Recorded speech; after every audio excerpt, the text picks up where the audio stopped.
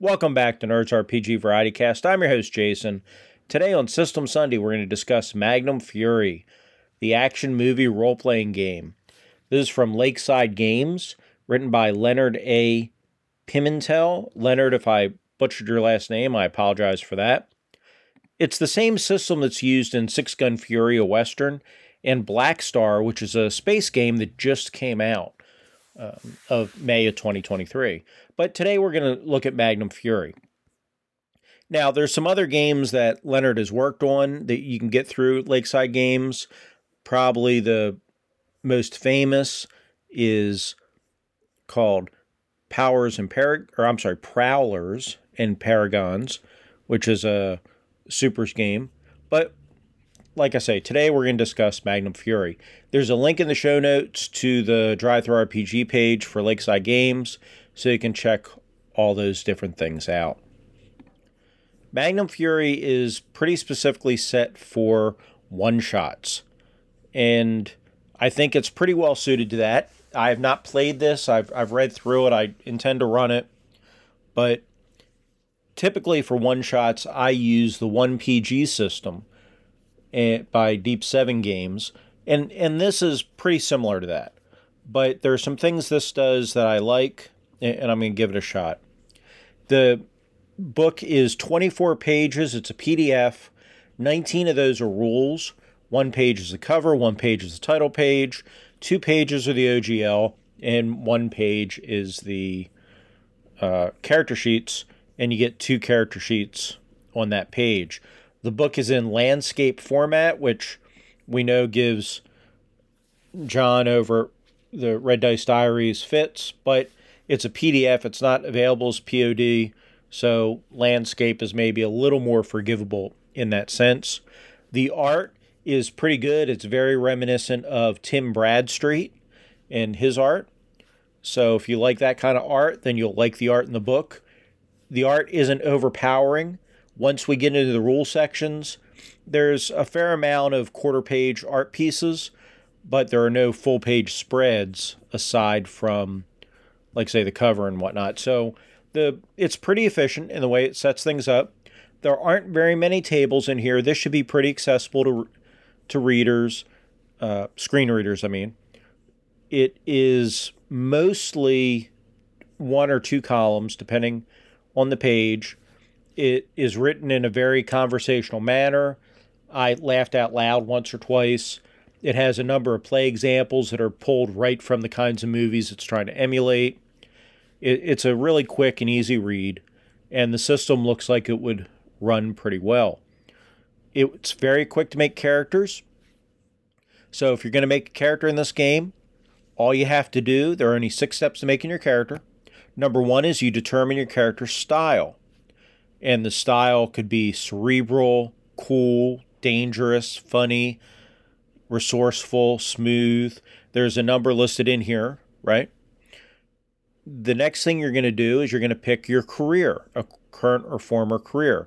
These are anything from bodyguard to soldier to street fighter to monster hunter, federal agent, whatever. Police detective. Insert career here. After you have your career, you're going to assign ranks to your abilities. These are your ability scores. There are 10 abilities in this game. That sounds like a lot, but you'll understand why here in a minute. So you have 10 abilities. You have muscle, moves, brains, wits, mouth, fists, knives, guns, tools, and rides. The only ones that they do what this says on the tin. It's really obvious what you use each one for. The only one that might be a little bit confusing are brains and wits. Brains are smarts, also career-related academics and science, where wits are how alert, aware, and generally perceptive you are. Each of those is going to have a score between 1 and 5. Okay, 5 is the best in the world. You can only have a 5 in one thing. And then a 1 is untrained. They give you a couple arrays of scores you can use. Really simple. Next is drive. You're going to pick 1 drive and 1 flaw. A drive there's a bunch listed. You just pick one. It could be something like career. You've got a job to do and you're going to see it done. It might be a death wish. You're hoping your luck will run out, eventually ending your pain. It might be a paycheck. There are worse ways to make a living, probably. Thrills, survival. There's a whole bunch of drives. And then the flaw, it's typical flaws in these kind of things. It might be addiction. It might be flashbacks or guilt. It might be that you have notoriety. It might be a relationship of some sort. It might be that you're wanted. A whole bunch of flaws are listed here. And I'll explain when those come into play later in the game. They come into play in the grit system. The next thing you're going to do is describe your character. And like it says here, this is just a game, so make Hemingway proud and keep it short and sweet. And the last thing you're going to do is pick your name. So, any game that wants you to give the name last has its affairs in order, and I appreciate that. They do recommend, because you're talking about an action movie, that you pick something laden with testosterone, with hard consonants, and a few syllables. Something like John Steele, Jack Stone, or Ruth Bader Ginsburg. Now, as far as advancement goes, typically you're only going to use this character in a one-shot, so you're not worried about advancement. But if you do want to use the player character again in a different adventure, then they recommend you just change out the drive and flaw for a different drive and flaw, and maybe change the style, and that would show character growth. Now, there are rules in the back of the book if you want to do a longer-term campaign with this game, but basically it's designed for one-shots. And they give examples here, though, actually. So if that sounds kind of anticlimactic, just switching out a couple things without your ability scores, they also say you could take 1 point away from your abilities and add it to a different ability if you're just using them effectively in a sequel movie, in a second adventure. But if you think about it, like in Lethal Weapon, Mel Gibson's character goes from a death wish in the first movie, and then his motivation's different in later movies, right? So it kind of makes sense. Okay, now let's get to the rules. Basically, this is built around 2d6. You roll 2d6. If you get 7 or less, it's a failure. 8 to 10 is a costly success, and 11 or more is a full success. But you get to add your ability, that attribute score, you get to add that score to your die roll. So that's the basic system. Costly success, it's up to the GM what that looks like, but typically you're going to succeed, but you'll take a long time, make a lot of noise, you'll break the tool that you're using.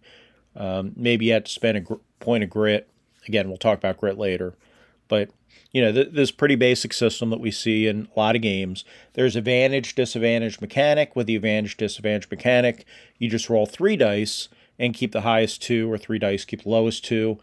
It can stack, so you could end up with extreme advantage or extreme disadvantage, where you'd roll 4 dice and keep the highest 2 or keep the lowest 2. It talks about PvP. Friend of the show, Carl from the Gemologist Presents, will appreciate this. They have basic rules for PvP, and they're really simple. Basically, each player rolls, and then whoever rolls the highest normally would win, but you compare the score, you subtract the scores from each other, and you compare it to a chart to see, because most of the time it's just going to end up being a draw. Combat, that is really simple. Bad guys are either mooks or they're villains. Mooks are handled in groups, usually 2 to 4, and when you're fighting them, if you succeed in that combat against them, you take the whole group out. When the only difference is when mooks attack you, you're at disadvantage in defending because there's multiple people attacking you. Villains are treated more like heroes or individuals, and they can take a number of wounds before they're knocked out, depending how tough you want the villain to be. Initiative in here and the combat round sequence is really simple. In a one-shot, I don't think this is an issue, and especially in something emulating action movies, the more I think about it, it makes sense. But it's not an initiative system I would normally use. Basically, unless your characters are ambushed, the player characters go first. They select one hero to go, Then the GM selects one bad guy or one bad guy group to go. Then a hero goes, then a bad guy goes, and a hero goes, and a bad guy goes. That's the initiative system. Now, that sounds kind of meh, but think about action movies, especially from the 80s. You know, we're seeing the fights, then we pan over, see another fight, then come back. And so the more I think about it, it'll work fine for this game. And again, this is built for, you know, that one-shot pickup game kind of thing. And I'm not going to go through all the rules in here. There are rules in here for using your environment. There are rules in here for outgunning your opponent or being outgunned by your opponent, things like that. Vehicles work basically the same. Vehicles are, you know, chases are really simple. They don't go into vehicle statistics at all. Your ride either is about the same as your enemies, or it outclasses the enemies, or it's outclassed by the enemies, and that just ends up being giving you advantage, disadvantage. For a chase, effectively, you have to get 3 successes to win the chase, or to chase something down. They have rules for disease, drugs, falls, you know, other hazards, all that kind of thing. Grit. So I keep mentioning grit. Grit is effectively your hit points, but you can also use your grit to do other things. So grit is a bunch of things rolled up together. It's health, determination, and luck. You start with 10 points of grit normally, and if you get hit, you're going to lose some grit. If you get to 0 grit, you're knocked out of the game for that session. Now, there's an option here. Other characters can burn some of their grit to bring you back into the game if you're knocked out. You can also use your grit to get a piece of gear, a special piece of gear you might need to do a reroll.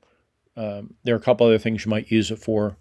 You can regain that grit by invoking your drives and flaws, and there are other ways to do it, right? Also, by getting in fights, whether you win or lose those fights, you get grit back just for kicking butt, because that's what action movies are about. There's a good section in here about how to run effectively pickup games based on action movies. Some really good advice that I really like, the GM advice in here. There's a section on how to a table to roll basic plot lines, things like that, and that's fine. There's a section on doing more relationship style games. Effectively, they talk about if your game's more about relationships, or if you want to run, you know, a series of games that's more like a TV show than a movie. And movies, you know, action movies don't have time for all that kind of stuff, but TV shows are more about the relationships and the action scenes because budget. And they go into how to do that, which is really nice. And effectively what they tell you is they don't give you game mechanics to do it, but they describe a process where the characters are effectively going to bounce off each other and role play through those conflicts and tensions. They talk about adapting it to sci-fi or fantasy settings if you want to. There's a small section on doing characters with special abilities or powers, although that's not really the focus of this game. And then there's a few rules hacks at the end, optional rules. You know, more rules if you wanted to run a longer term game on experience points and things like that. And then at the end of the book, there's a section on talents. And what talents are is they're based on the different styles, and they're just special little bits based on those, on the different. You get one talent based on your style and one talent from any style. And again, this is optional, but these are anything from quick draw to intimidating to crazy strong. There's just a bunch of different things in here. So, like I say, it's pretty simple, and I didn't go super in depth in this, but it's a pretty quick read, and I think it would work really well for running action movie one-shots. So that's Magnum Fury. I do recommend it from first reading it. Again, this is just a observation from reading through it. I haven't played it, but I do hope to get in the table soon. I will be back later this week with another show. Until then, be excellent to each other.